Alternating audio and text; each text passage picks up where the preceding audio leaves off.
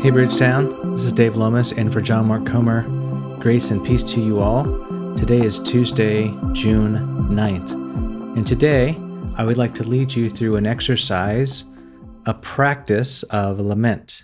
You can do this on your walk or in your house, sitting on your favorite chair, or if for some reason you're driving somewhere, you can even do this in the car. The only requirement is that you participate and that you don't try to multitask.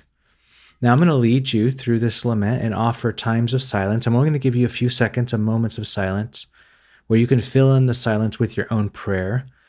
Now, I recommend that you pause it after every question and journal or spend more time in lament, but for podcast reasons, I'll move through this fairly quickly. First of all, what is a lament? We started yesterday by saying that a lament in the scriptures is a prayerful response to the reality of suffering that engages God in the context of pain and trouble.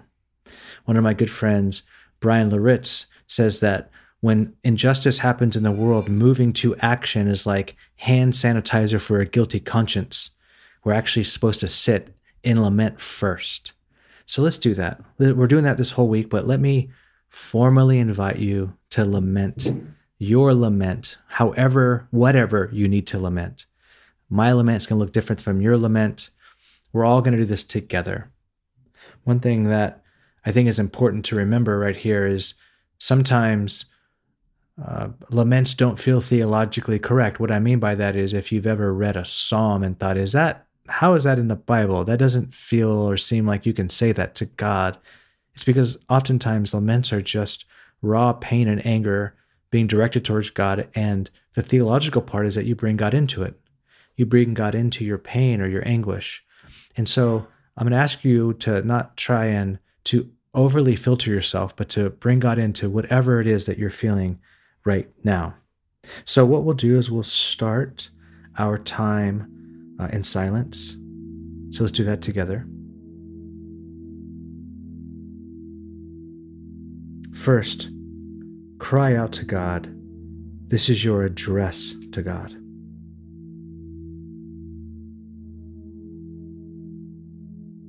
Next, bring your complaint, your anger, your pain, your heartache, your sadness in its raw form to God right now.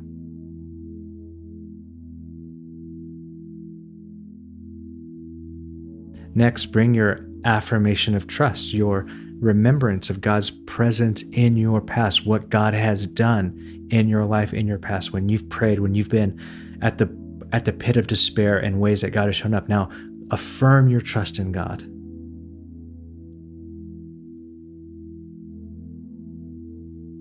Next, bring your petition, your request, your deepest desire. What's the thing that you want deep, deep down right now?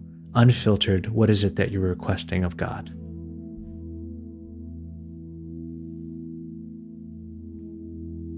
Now, this is the part where you add any additional argument, anything more. Why should God intervene? Why should God intervene for you or for this situation right now? Bring that like because of thisness to God.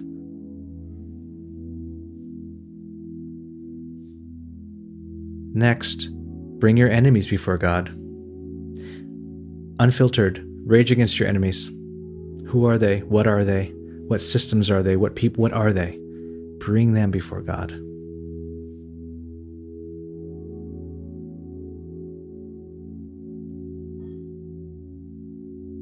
Next, what is it that you need from God to feel heard? What is your assurance of being heard? If you feel heard, what would happen? This is what I need God to feel heard. Fill that in right now.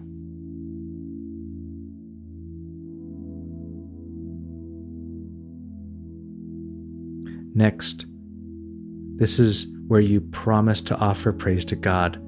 This is where you promise that, God, if you do this, then I will praise you. God, even yet I will praise you. This is like the promise that you will cling to God no matter what.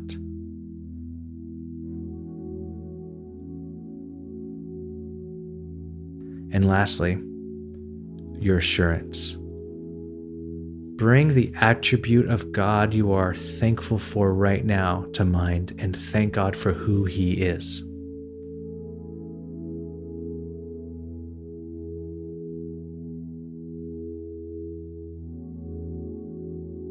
Okay. You've done it. You've lamented. Go over this again and again, any single time, every time you feel anger, pain, rage seeping in, boiling over. Use this exercise to bring your lament to God. I want to close with Psalm 10, verse 17 and 18. It says, "You, Lord, hear the desire of the afflicted. You encourage them and you listen to their cry, defending the fatherless and the oppressed, so that mere earthly mortals will never again strike terror." Peace be with you.